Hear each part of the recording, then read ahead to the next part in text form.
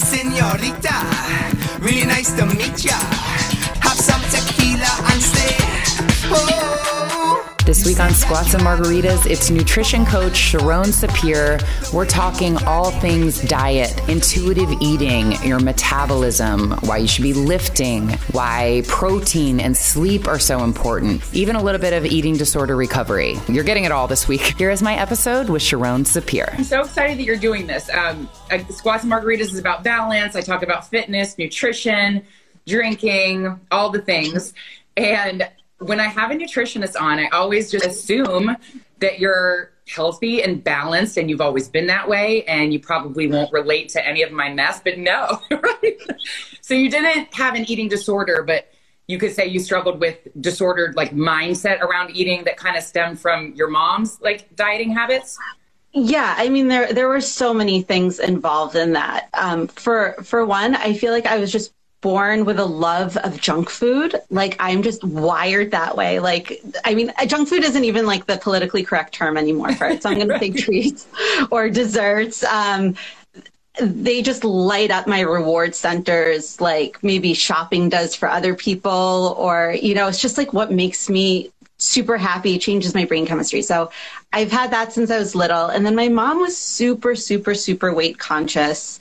I feel like it's just almost her generation. Like they didn't have body positivity. Like they weren't supposed to have butts. Like, Yep. you know, it was, being thin was like a status symbol. And it's very natural, I think, as a mom, you want the best for your child. That's how, you know, she's thinking. She didn't want me to have a problem with weight. And she always had to eat like a bird in order to keep her figure. So there was constantly talk around, you know, I was petrified of salad dressing till like a few years ago. I mean, because every time there was salad dressing, she'd be like, that's so fattening. So I obviously didn't realize like all that subliminal messaging was giving me issues. And I was always struggling between, I love junk food, but I don't want to get fat. And to complicate matters, my dad was diagnosed with type 2 diabetes when he was 40, and he was rail thin. It runs in my family. We don't have good genes. So on top of the messaging to be thin, there was messaging of, you better keep yourself healthy or you're going to get diabetes and heart disease and everything else that runs in my family. So it's very complicated, and it led me to become a diet book expert. I read similar to you. I read every diet book, and I became extremely entrenched in the good food, bad food. Funny enough, I did not get into the calorie territory because my mom was always talking about calories.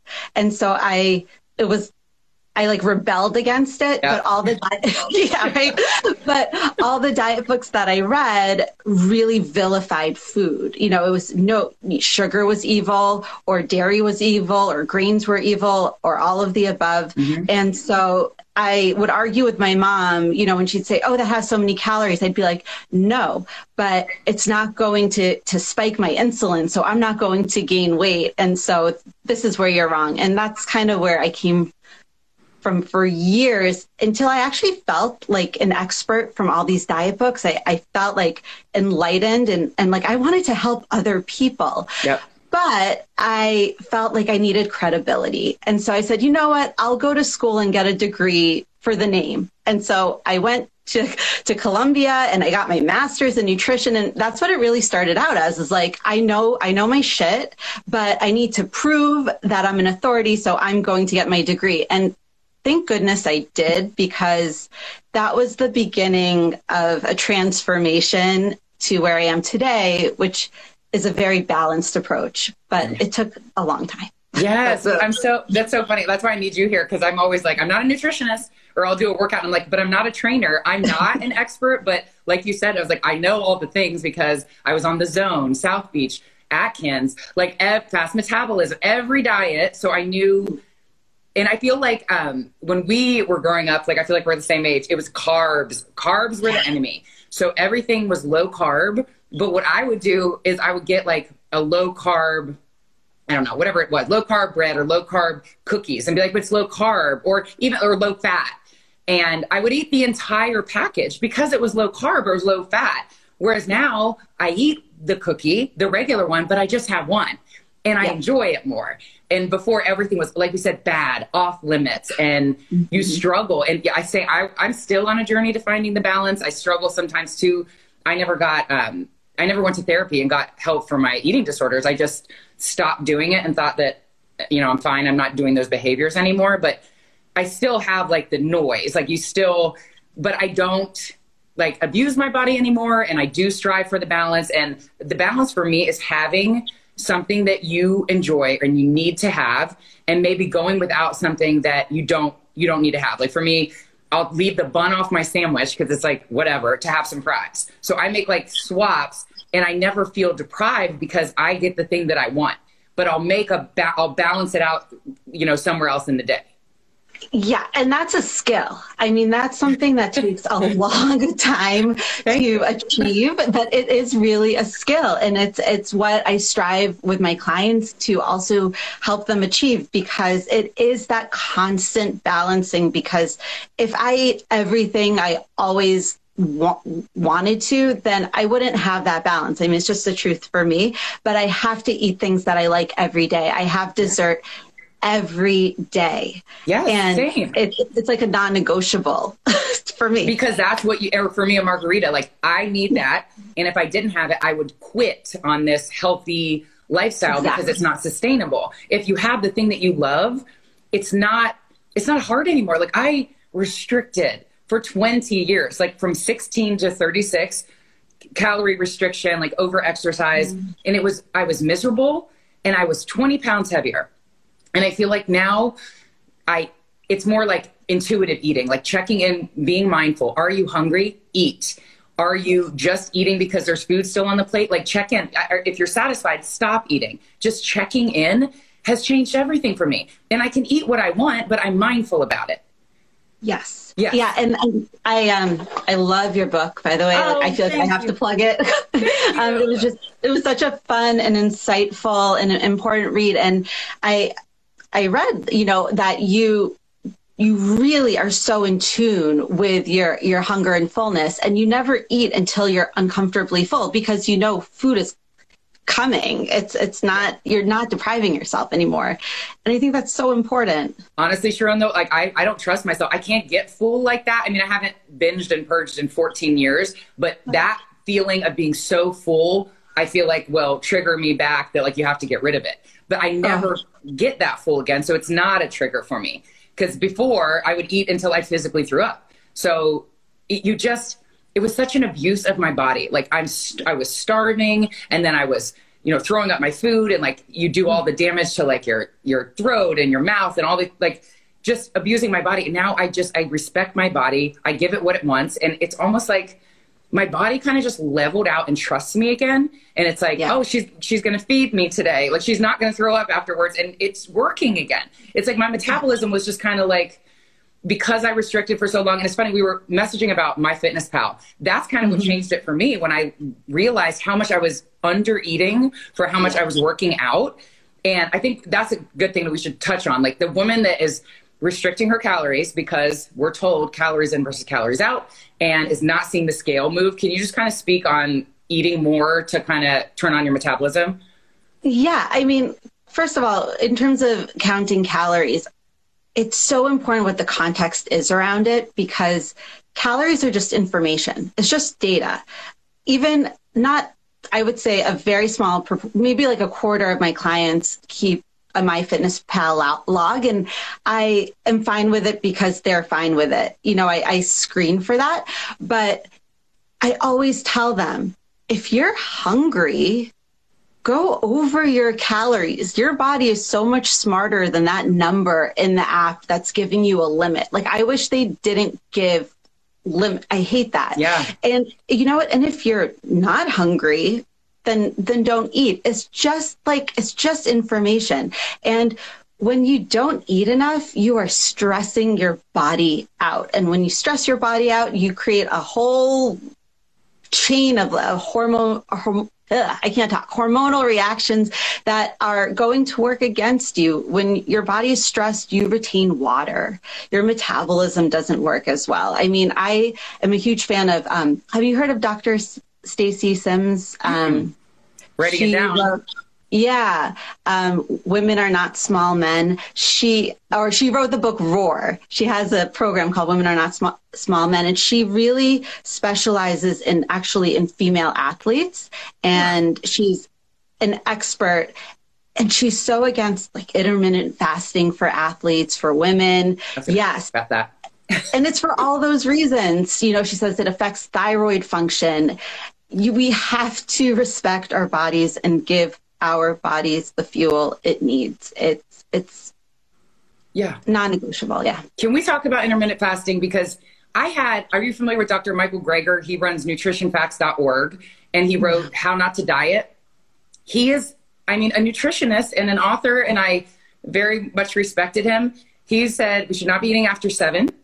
And he does believe in like eating hours, like intermittent fasting. For anybody that doesn't know, is you set hours that you eat between 10 a.m. and 6 p.m. every day and not any other time. So I think the idea is that your body can kind of rest and not be digesting your food. And some people get weight loss benefits from it.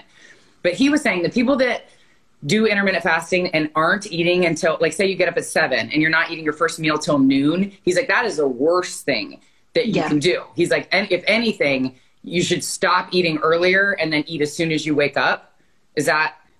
Are you in line with that? Yeah. I've definitely read about that and how it is more helpful to eat earlier in the day versus later in the day. In terms of intermittent fasting, it's such like a gray area for me because there are people that it really works for. And so I can't poo-poo it and say, no one should do intermittent fasting. When you say work, like weight loss, what is the benefit? Weight loss? Yeah. So what I think the benefit of intermittent fasting is, I don't really believe in like a magical ability to lose fat due to intermittent fasting. I believe that some people just do really well with hard lines. And so that if they're struggling with food because they've always eaten too much in the evening time, okay, and then all of a sudden their window cuts off at 8 o'clock when they were getting all the extra calories at 10 p.m., then they're going to see a huge benefit because now they stop the habit in its tracks. That makes sense.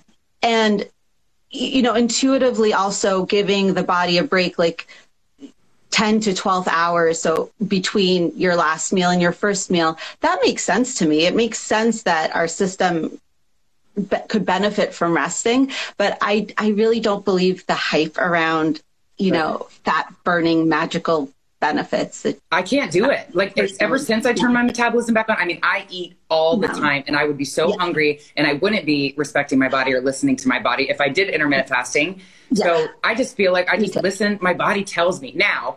For a while, it did not. Now it tells me what I need. Shelly's asking, do you ever not know you're hungry and forget to eat only to find out that later you need to eat more?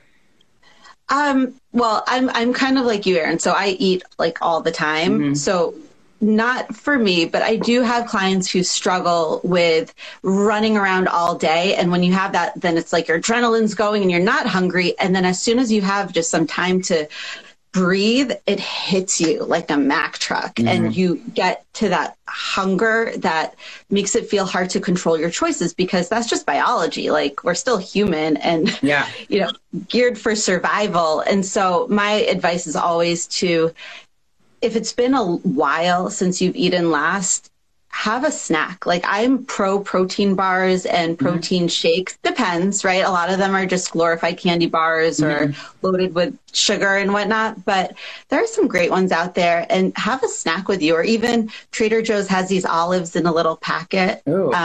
Yeah, they're like single serve like olives. I always have those in my purse just so that I'm getting something and reminding myself that I need to eat. It's going to hold me over till I actually get a meal. I think that's such a good tip, just having something on you. Because like I have 2 kids, like you're running around. If you see it, you're not thinking about it, but if you see it, the same thing with water. Like I always have water in my car, in my purse, like everywhere. So if you're looking at it, because sometimes you think you're hungry, but you could be thirsty. and you're just dehydrated. Yeah. So how important is hydration if somebody's looking to lose weight? I don't think it's the determining factor. It's very helpful. Okay. You know, when I think of weight loss, I think of a toolkit.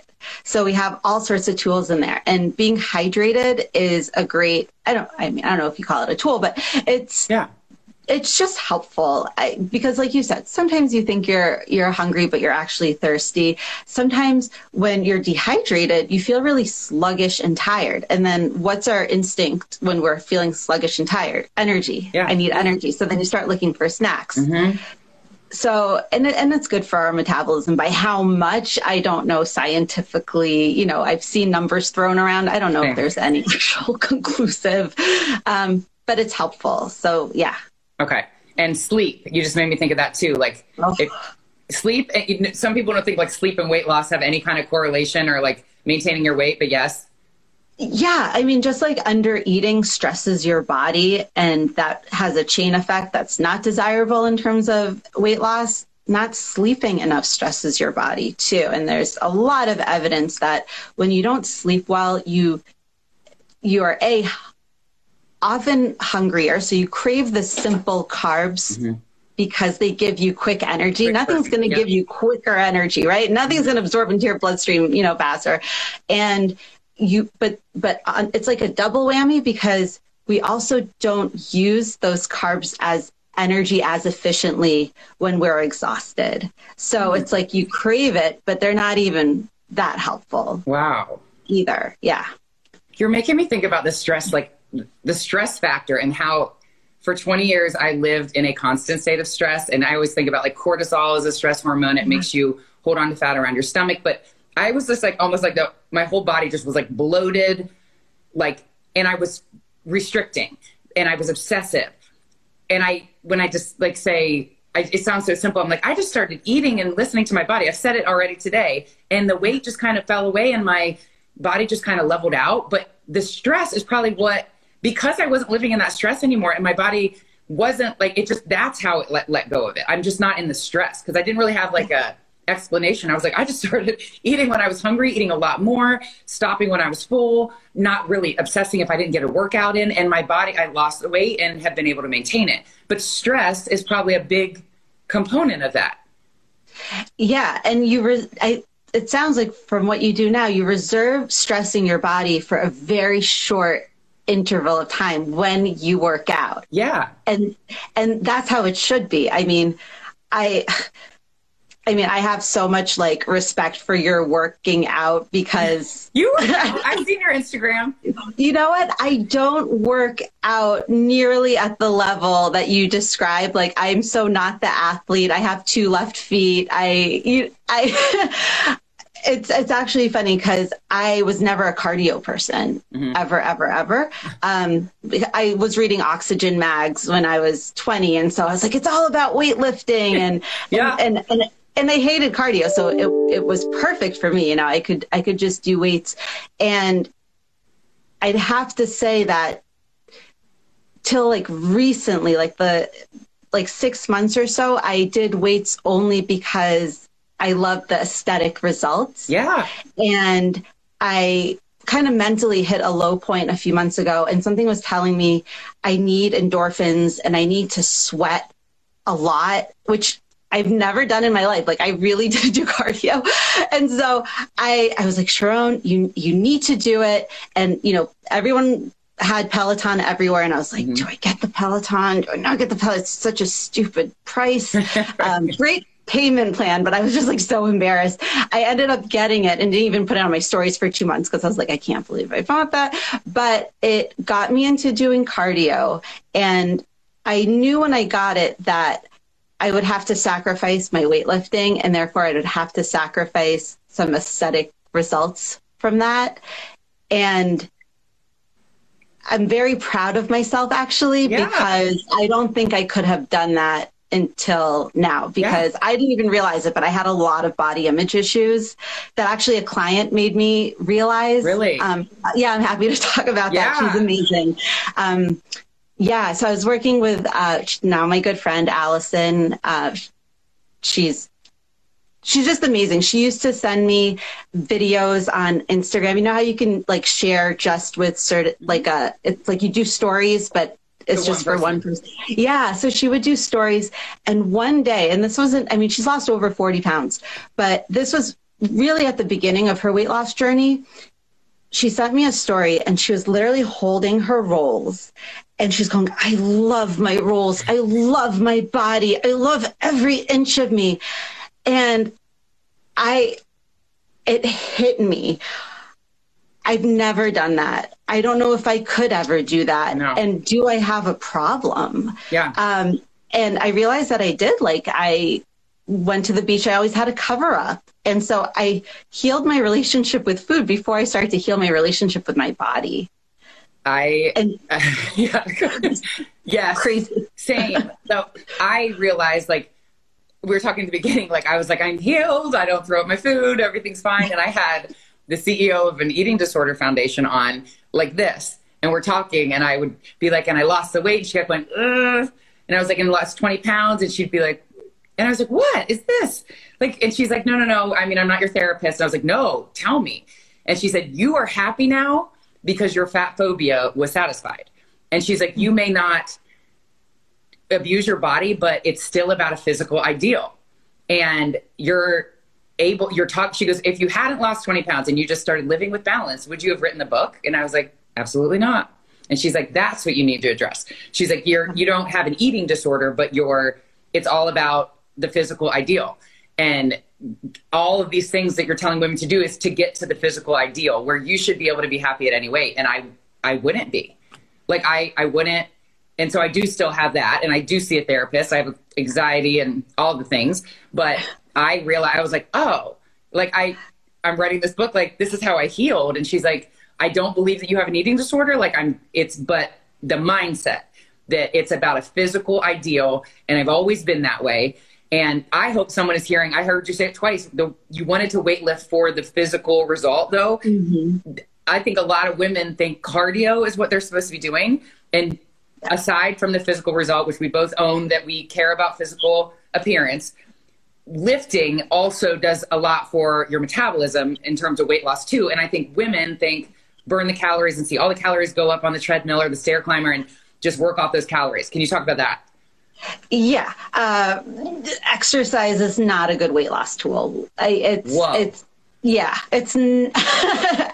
absolutely not a good weight loss tool. I encourage everyone to exercise because it does, well, first of all, mentally. I mean, when I actually started weightlifting consistently, I had a coach, Susan Niebergall. She was amazing. That I had a huge mental shift too, on top of aesthetics. So it's important. It's good to get muscle. Muscle is metabolically active. Yes. So it's helpful. But so many people will exercise to lose weight. And that's the problem. Yes. Because we underestimate big time how many calories we burn. And there's a huge effect on hunger sometimes. And so we will compensate by eating too much.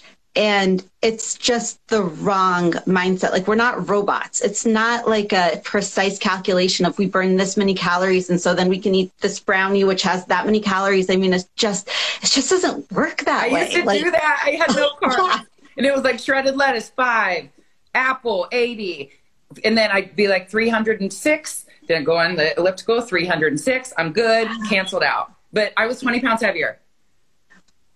Because there is just no exact. Yeah, it doesn't. And so we should all exercise. It's part of just taking care of ourselves and our minds and our bodies. But going to the gym for a weight loss purpose is going to backfire. It's not going to work. So you can't out-train a bad diet, like they say. No. So weight loss, your focus should be on your nutrition, on food.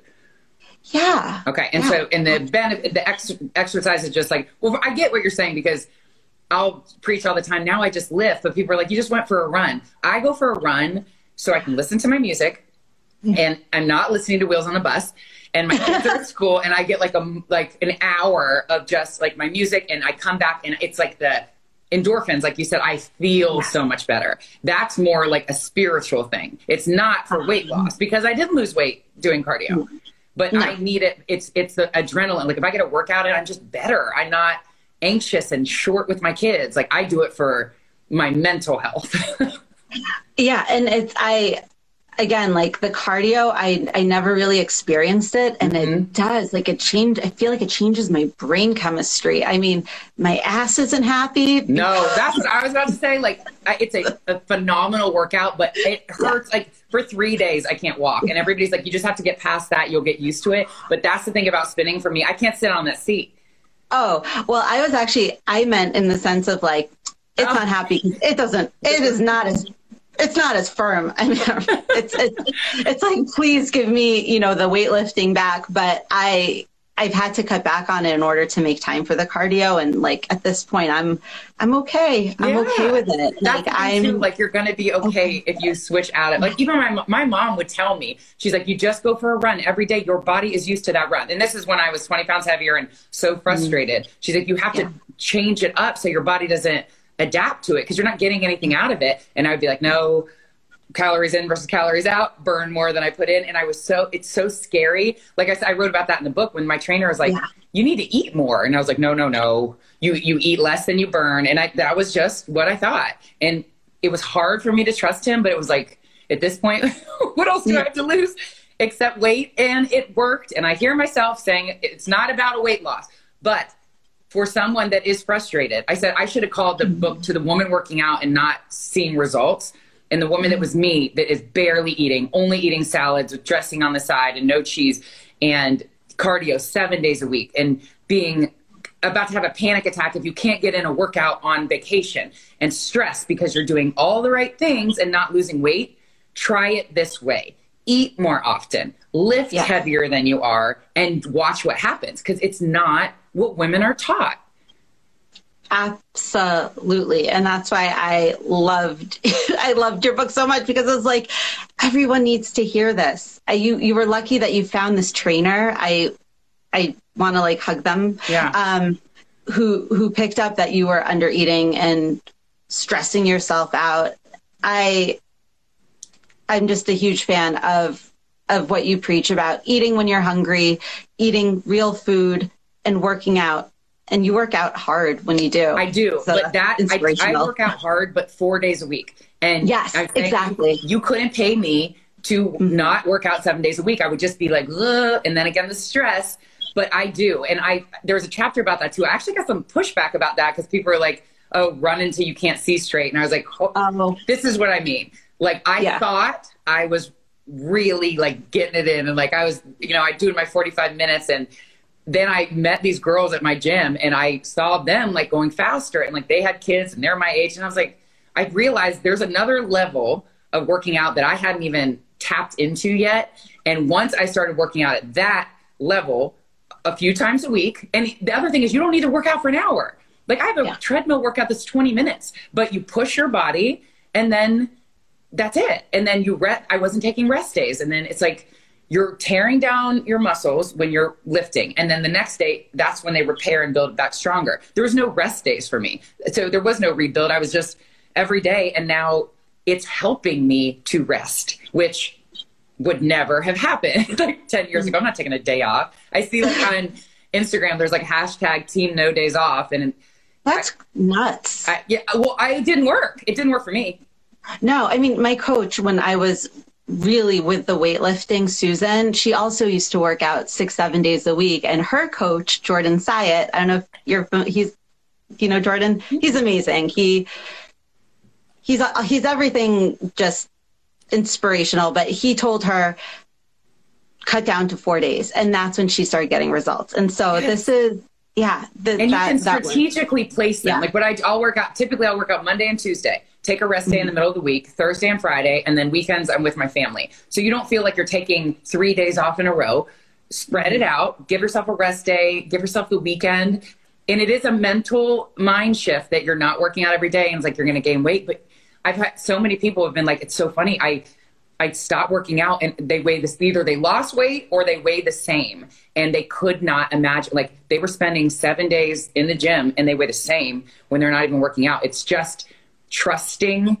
And I feel like I wrote that book to be like, I get it. I know. I was that. I would never take a day off. That's why I wanted to write. And again, like, no credentials, but I played Division I soccer. I know how to lift. So I don't know. I felt like it wasn't like an instructional book. That's what, when somebody was like, the tips are good, but like, who is this woman? This is just my story. It worked for me, and I can't not share it to the woman that like 10 years ago is on the ellipticals frustrated. Here is what I found. Do this, you know?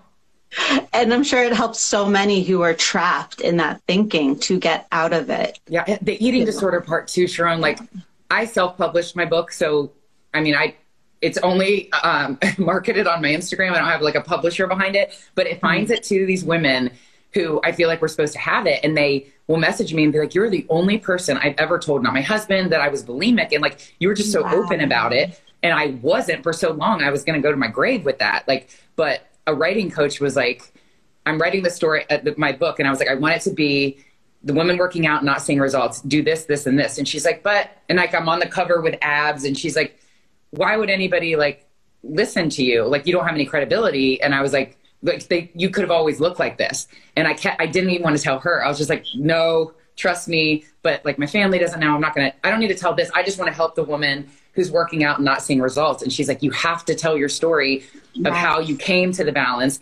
And I'm so glad that she pushed me to do it, because now all these women that are like, I never thought I can't get out of this. And I thought the same thing. You can. And it's like showing somebody even 20 years of disordered eating and horrible, like, negative body image.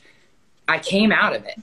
And here's exactly how I did that. So that's what it ended up being. And you're very clear that this is what worked for you. Okay, good. I'm glad that you think that, because I have no credentials. I think about it sometime that I'm like, I don't know. I kind of, you know what, they're funny. I like how I talk to people that's not like, your real deltoid should be like, I just want to, I feel like I'd be like, do this, and people, I can just talk like a lay person, not a fitness, like. I mean, I feel like I speak like a lay person, and you do. I like that. When you're like, master's from Columbia, you don't talk down to people. Like, I love your account.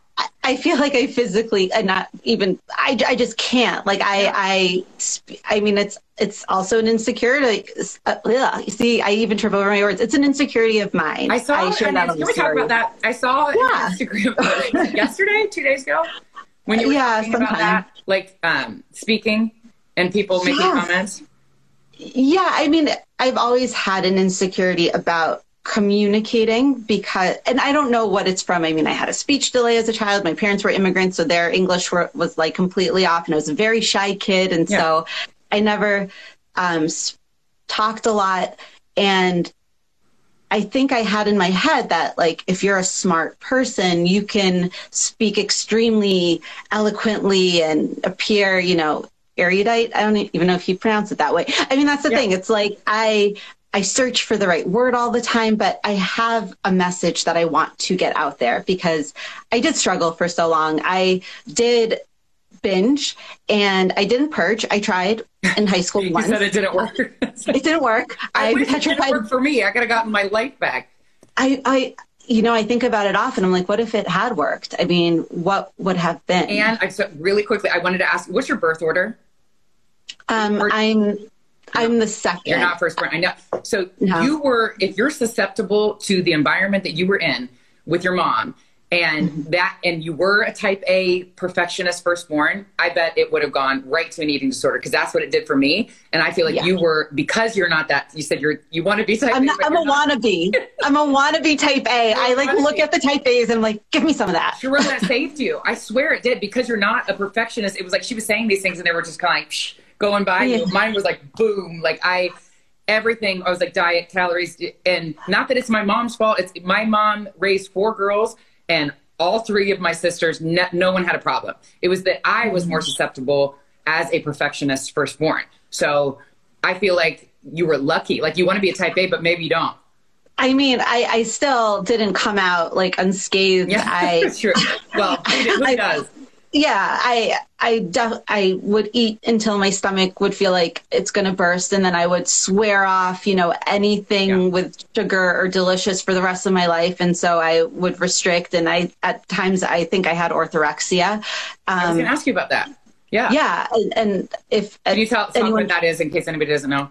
Yeah. It's when someone restricts so much, like certain food groups or foods like dairy, gluten, sugar, nightshades. I mean, every like single category, to the point where you really don't have much to eat anymore. And you're always like looking at the ingredients of things, like making sure. Yes. Like an obsession on like healthy eating almost. Yeah. And I always used something as an excuse. Like I had terrible IBS growing up, like terrible. So it would be like, I can't eat that because it might, do something to my stomach. And then after my first was born, I didn't realize this at the time, but I had horrible postpartum to the point that my joints were killing me. I went from doctor to doctor thinking like, this has to be arthritis, but I didn't have any protein markers for it. And it got to the point, like sometimes I couldn't even blow dry my hair. I had to go get it blow dried for a wedding because I couldn't move my wrist. But there was no swelling. So it was really strange. And finally I went to a doctor and they're like, you know what? Cymbalta might help you. And I'm like, isn't that for depression? And they're like, yeah. And I was like, oh. Wow. And I realized that my body was manifesting depression through pain because that was something that I would never acknowledged that I have. And thankfully my kids got a little bit older. I started sleeping more. I was aware that I was feeling that way. So I was able to self-care and it went away. But at that time, I thought I had an autoimmune disease. And so I was like practically doing keto, in order to, I was researching like how to treat an autoimmune disease using food, but it was so restrictive. So yeah, that's I just went into like a tangent there, but no, you need to, because like people are like nutritionists, like she won't be able to relate to any of this. You're just probably like, that's please. What I thought. You were like, please, balanced. No, it took me so long. It took me going to school and being trained in reading studies and realizing that, it does come down to a calorie deficit, which I rebelled against that whole time, that there was really no like a bad food. But that was just the beginning because it's like one tiny piece. You can tell someone get into a calorie deficit. It's a very simple concept. It's an extremely complicated thing to achieve in a healthy way with a healthy mindset, finding balance. Yes. And when you coach people, talk about like exactly what you do for people. Cause I think you said it's more about their mental health and the mindset shift than it is giving them exactly like a MyFitnessPal, everything. Oh yeah. I don't give meal plans. I don't give anything. I have my clients keep a food log. So most of them just keep it on a notes app on their phone as they're eating. They just jot it down and they send it to me, but they don't just send it to me like, here's my food and my job is to like pick at it. It's quite the opposite. They send me how was their day? How did they feel? What was their mood? What was their energy? Like they write me like, I feel like I'm like a nutritionist, like pen pal. Yeah. Like life coach. and I read what they write, and if I catch anything negative at all, I go in there. It's like, why are we framing it like this? Let's think about it this way. I don't believe that negativity in any amount or shape or form belongs in this journey. It is so counterproductive. And so if someone goes, oh, I ate too much cake, I go, I hope that cake was delicious. I hope you enjoyed every bite of it. It's reframing. Yeah. And then, if they didn't feel good about it though, it's like, well, what was happening around that time? Like, what was the situation? Because it's inevitable that situation is going to come up again. Yeah. And so maybe for next time you have more tools at your disposal, but never to feel bad about it. Yeah. That's really my goal. No, not having that food shame. Ever. ever. I think that when you make foods bad or off limits, it makes them almost like they're more tempting. Like you want them even more, and then you think about it. But if you make something a part of your life, it's almost not as like exciting anymore. Like it's cake. Like I have like cake or something with my coffee in the morning, and it's just a part of my life. But when I didn't eat cake, and I would never even look at cake, it was like looming, and it had this power over me. And then you get to the point where if you don't let yourself have it, what I would do is I would go to a wedding or something, and if I have a little bit of cake, I would eat all the cake. Cause like you said, like I'm eating cake, so I might as well eat all the You already cake. blew it. Yeah. You blew it. You might as well. Same thing with drinking. Like wine and margaritas are part of my lifestyle. So I can have a glass or two and stop. If before it would be like no alcohol because calories and sugar, except one day a week or something, or you go to a wedding again and you have a glass of wine, I'd be like, I blew it. Now I'm going to have a bottle of wine. And you just go overboard because it's not something that's a part of your lifestyle. But if you allow for those daily indulgences, you don't hate your life, you don't overdo it, and you don't, I hate to say quit because it's not a diet, but you don't stop living the healthy lifestyle because it's just a sustainable thing that you don't feel like you're missing anything anymore. And it's not a start over on Monday because I ate the cake. It's just, I ate the cake, so don't eat the cake tonight. Like you just make a little allowance for it in the day, and it's balance. 100%. That is the goal. And that's my hope for everyone, is that they can achieve that. I love it. Because it changes your life. Yes. If you have your one, like the most bang for your buck nutrition tip that you would give somebody, like it's starting, again, I'm going back to weight loss, but it's because people that are watching that reach out to me, like I'm doing this, this, and this. Yeah. What do you tell them? And they're not losing weight or their metabolism. What's your bang for your buck nutrition tip? Protein. Ooh. Protein. It is a secret weapon in so many ways. And every single person that comes to me is always eating too little protein because they think it's about the calories. Yes. So they keep the calories low, but their diet is mostly simple sugars, and fat and very little protein. Protein, it revs up your metabolism. It really does.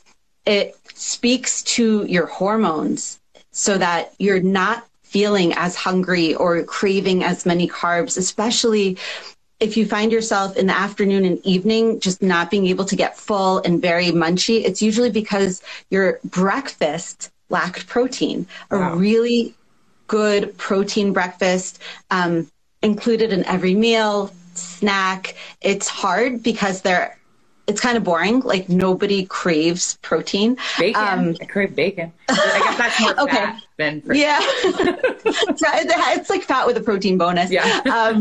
Yeah. So it's not, protein isn't sexy in any way, but it is, if you're looking for weight loss, get your protein. I like the crowding out way of losing weight, which means instead of thinking what are you going to take away, you're thinking what can I add in. So on my clients' logs, I'll be like, more of that, like more vegetables, because then you naturally eat less of the things that aren't as conducive to weight loss. So crowd out your diet with protein. Don't forget about everything else. Yeah, but that's it. Somebody's probably not thinking that. They're just thinking like low calorie, like, you're not thinking protein. Protein keeps you full longer. Yes. So I knew that part about it, but so good. And protein at breakfast. Yes. If anyone is on here feeling inspired and wants to start with you, how do they find you? Oh, you can just head over to my Instagram, Sapir Nutrition, and I answer DMs. So yeah, shoot me a DM. You do. That's how I got you. Thank you so much for doing this and for all your time. I love it. Thank Such you. a good episode. Thanks so much for having me. Thank you so much for listening to the Squats and Margaritas podcast. If you haven't subscribed, please subscribe wherever you get your podcasts so you never miss an episode. And I'll see you next week for a brand new episode of Squats and Margaritas.